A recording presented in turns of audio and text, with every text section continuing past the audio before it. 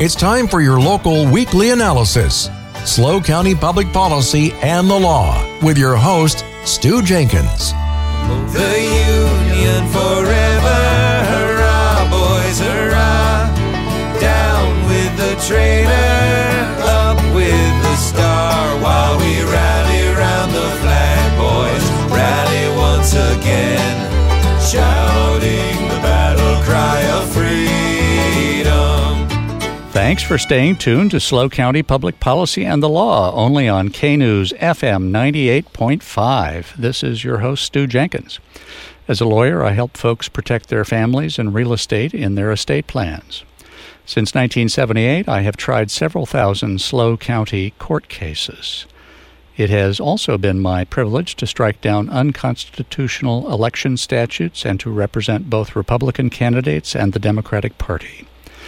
I also represent farming, industrial, and commercial landowners.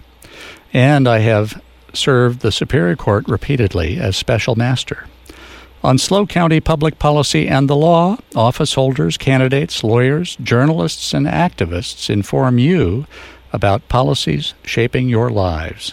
That focus brings folks with differing points of view, without being attacked, to tell you about how they think your community can be improved, even if I or station management disagree with a guest's ideas.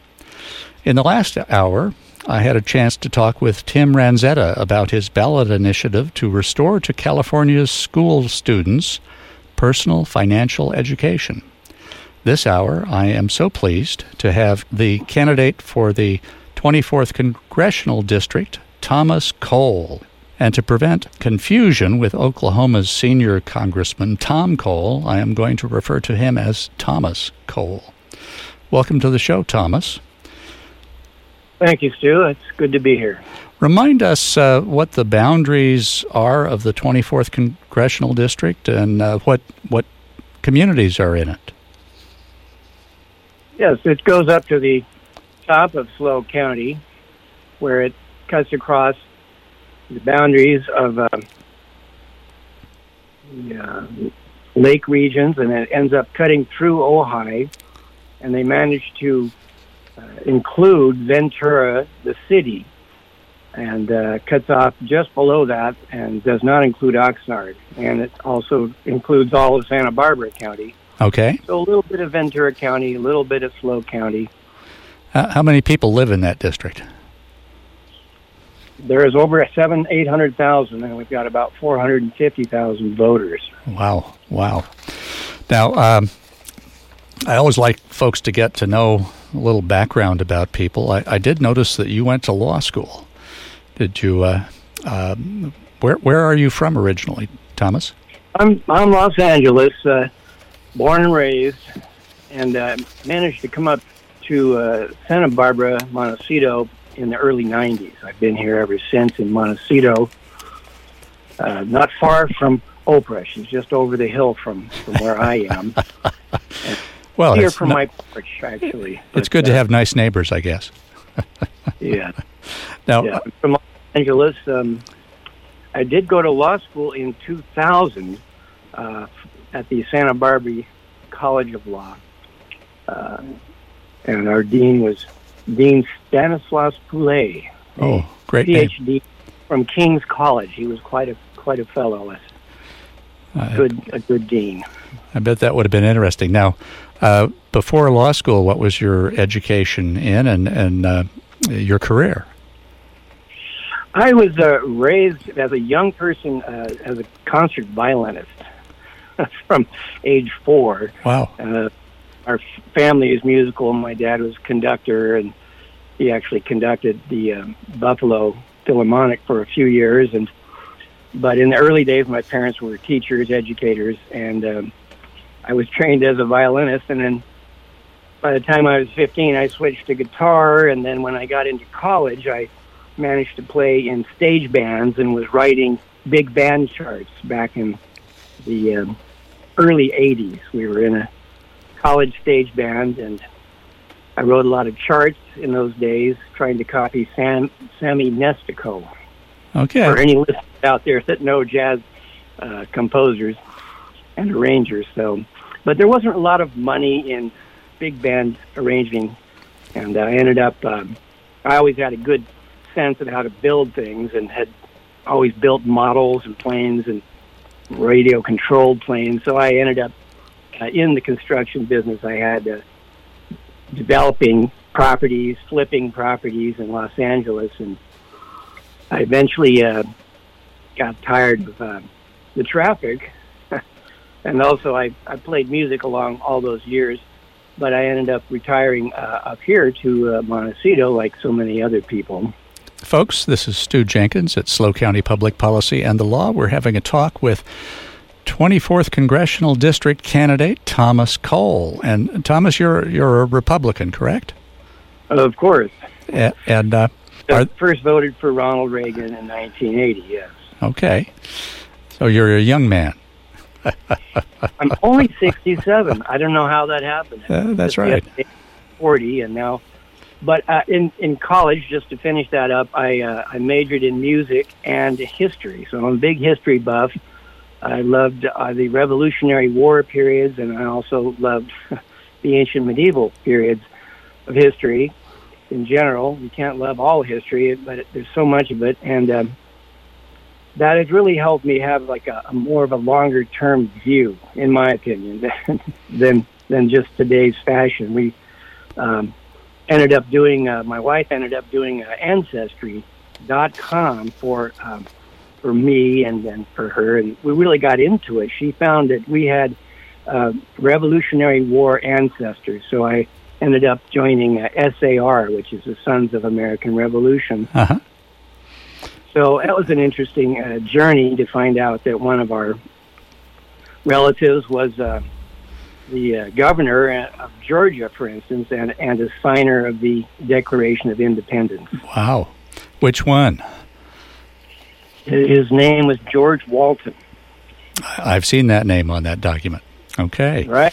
Now, we had Walton as a family name, but we had no idea where it came from, so we sure. ended up chasing back, and there it was.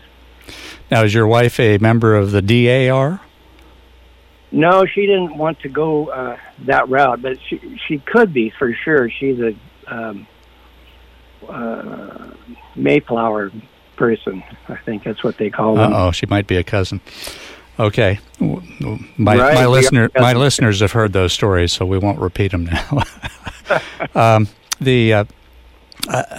did notice a couple of things on your background, and since these are right together and they seem a little bit different than each other, one was civil rights activist, and the other was that you patented designer stormwater capture systems. Yes, I do have a patent. I did some design work for about a decade. I worked on ways to capture stormwater. And living here in Montecito, we have so much storm water coming off of our creeks off these mountains here. Uh-huh. And so I worked out various ways to capture it and to have a patented device that is able to capture water out of the creek and pull it out by gravity, so no pumps, no electronics, and then place it into reservoirs for later use. So I have that, and it's on one of my sites, which is coledesignmontecito.com. Huh.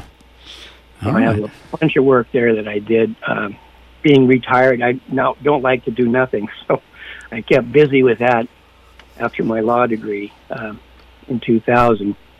And now, as far as the civil rights activist, now it's actually 2 years ago. It started up with I was looking at the school doctrines and the school books they're using, the textbooks. And, for instance, my son was going to school back in 15 years ago in high school. And I remember looking at his textbook, and it had a paragraph about Jesus Christ and Christianity, which is fine. Okay, it's a history book. But then it had 60 pages about Muhammad and Islam. So I said, wait a minute, that doesn't even seem right. It's certainly, if they're going to do it, at least have some kind of a balance. But you thought it ought to have parity. Something, yeah. One paragraph of Jesus and Christos and 60 pages of Muhammad and Islam in a history book in junior high school in our local high school. So I was on the alert to keep an eye on books. Now, what happened later that the library started putting in these genderqueer books, as they're known. One title is genderqueer, and it was a very graphic book. Many parents were upset by it. It happened just 2 years ago when they started putting these books in the school libraries for 12-year-olds. So I started protesting about this. We got me and some associates would stand out in front of the schools and hand out little pictures from the book to the parents, and they would look at them and go, "Oh my God, what are you kidding? This is in school." And we said, "Yes, this is in the library." And so the one time the school officials sent out to us and said, "You have to get off our sidewalk, and we're calling the police on you." So that was about a year ago that happened. So I left, and our people left. We said, "Well, fine, we don't want to have the police, throw us on the sidewalk and arrest us for showing pictures to parents." And then I brought a federal lawsuit in Los Angeles federal court, trying to say that the schools, should not be able to use police powers to stop our speech. So it's one of those technical things. Sure. Mm-hmm. That it was close. It was close, and we got them pretty riled up. I think we definitely hit a nerve. But you know how it is in federal court. So difficult. We did get in and got pretty far, but then ultimately there was a 2012 case, an Obama Supreme Court case, that said that they can call the police as long as they don't arrest you. So they got away with that. So we did not make it, but it makes me a civil rights activist. I see. Well, folks, this is Stu Jenkins. You're listening to SLO County Public Policy and the Law, and we're having a talk with the Republican candidate for the 24th Congressional District, Thomas Cole. And Thomas, I thought with the times we ought to go into a few things. You are challenging now veteran Congressman Salud Carbajal for the seat. What motivated you to do that? To put it bluntly, I wanted to help save the nation from the communists. I mean, this is just what is happening. It's a takeover of our nation. Well, you're not accusing Congressman Carbajal of being a communist, are you? No, he was a DSA member, but we don't know that he has a communist card on him. Well, he was a U.S. Marine. Yes, and you recall, a reservist. Yes. How do you think that you getting that seat will save the nation from communism?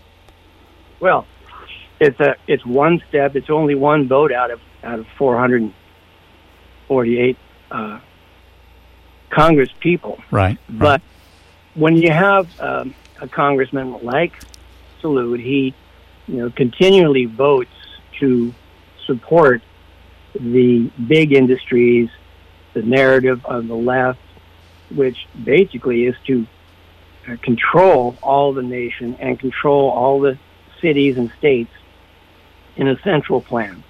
And so any kind of central control that is overwrought, like what's happening right now. For instance, the borders are wide open, and it's been shown that not too many people want that, and yet we can't seem to stop it. Well, let's talk about that for a moment, yeah. Thomas.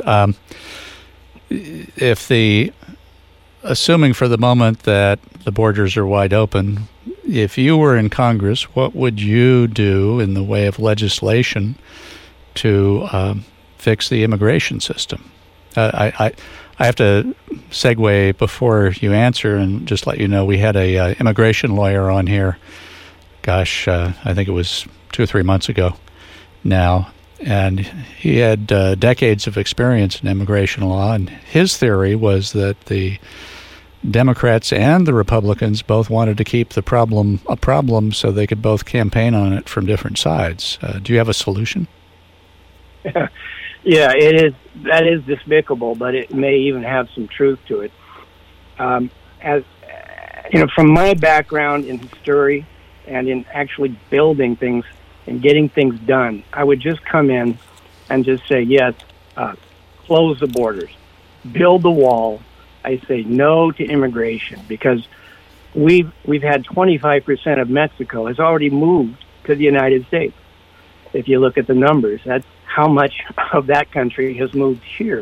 Now, where do you get that figure from, Thomas? Well, 130 million is the population over there, and about 30 million have moved here over the last 30 years. So that's about 25%. Whether that's a good number or not, I think it's way too high. Obviously, that the government here apparently wants that, until recently when we had President Trump in, and immediately there was a stop of the flood. Now, the things I would do, basically, I would just legislate today. Yes, I would vote to close the borders, build the wall. I would say stop the fentanyl and stop the child sex trafficking. These are all things that come with the wide open borders. I'm looking at legislation, because that's what Congress does, is make laws. I'd say deport all immigrant criminals. I would say give a 30-year path to citizenship for non-criminals, but no voting for 30 years. Let's see how that works, because if there's no voting, I would think the Democrats will not even want immigrants here. And the same for DACA, no voting. If there's a path, it's going to be a long path, and no voting for that 30-year period. That's just one idea. And this is just Cole speaking. Not that I'm going to do these things because it takes the rest of Congress, but this is what I would stand for. These are the ideas that I would want to be able to bring. Furthermore, I'm thinking no anchor babies. That's got to go. Well, no vacation babies. You've got a problem there, Thomas. Yes. The 14th Amendment makes anybody born in the United States a citizen.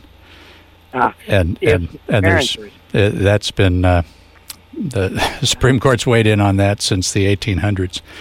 But one of the things that strikes me about that is we've had guests on who've talked about the crying need in agriculture, for instance, for labor. And even in the trucking industry, and their pitch is, and maybe you've got a different idea here, their pitch is that we need immigration in order to fill those jobs. So how would you go about balancing out the need for additional workers with the idea of closing off all immigration? Well, certainly the Vaquero program functioned. It functioned fine, I believe, if we can all remember back that far. Well, I can, because I'm more senior than you are. And so there was nothing wrong with that program. If you compare the Vaquero program to 12,000 a day coming across unmonitored, absolute invasion, there's no question the Vaquero program would take care of it. Mm-hmm. And I'm not sure that any of these 12,000 a day that are coming across are running out to pick crops either. I think that's not happening. I think they're going to the big cities, and we know they get checks for $5,000. They get a cell phone. It's just untenable, and it has to stop. I mean, this is a big issue, and I wanted to bring this up. For instance, even my father, who's 93, he's a Democrat. Uh-huh. He's a JFK Democrat. Sure. In the day, that was their people was JFK, and hey, I would love to have a JFK president right now compared to what we have. Even such a difference in the amount of time that's happened, but. My father was saying, it's these bleeding heart liberals are destroying our country at the border. I couldn't believe he said that, but he thought it was a new phrase. So the Democrats, anecdotally, but are coming around to believe this is not a good thing either because of. Oh, there's no question that there's a problem with the border as it is, but there's been some talk in the House of Representatives about a potential solution that would fund the Ukrainian war effort. It would fund the Taiwanese. It would fund Israel, and it would seek to control the border. We're coming up pretty soon on a hard break, but I think we've got a few minutes to talk about that kind of bill. Have you been following that, Thomas? Oh, of course. I'm a daily consumer of mass paperwork on what's happening in the Congress. What's your opinion on the bill that is currently being circulated between the Senate and the House? I wouldn't vote for it. I don't like the omnibus bills. I don't like the bills that contain, we'll give you a little bit of this to help America. Like we'll do a couple of things to slow down the 12,000 person a day invasion, but you got to give us a bunch of money for a bunch of wars. And I am a peace Republican. So that's where that puts me at odds with bills that say, yeah, let's fund a war in Ukraine, let's fund wars in Taiwan against China.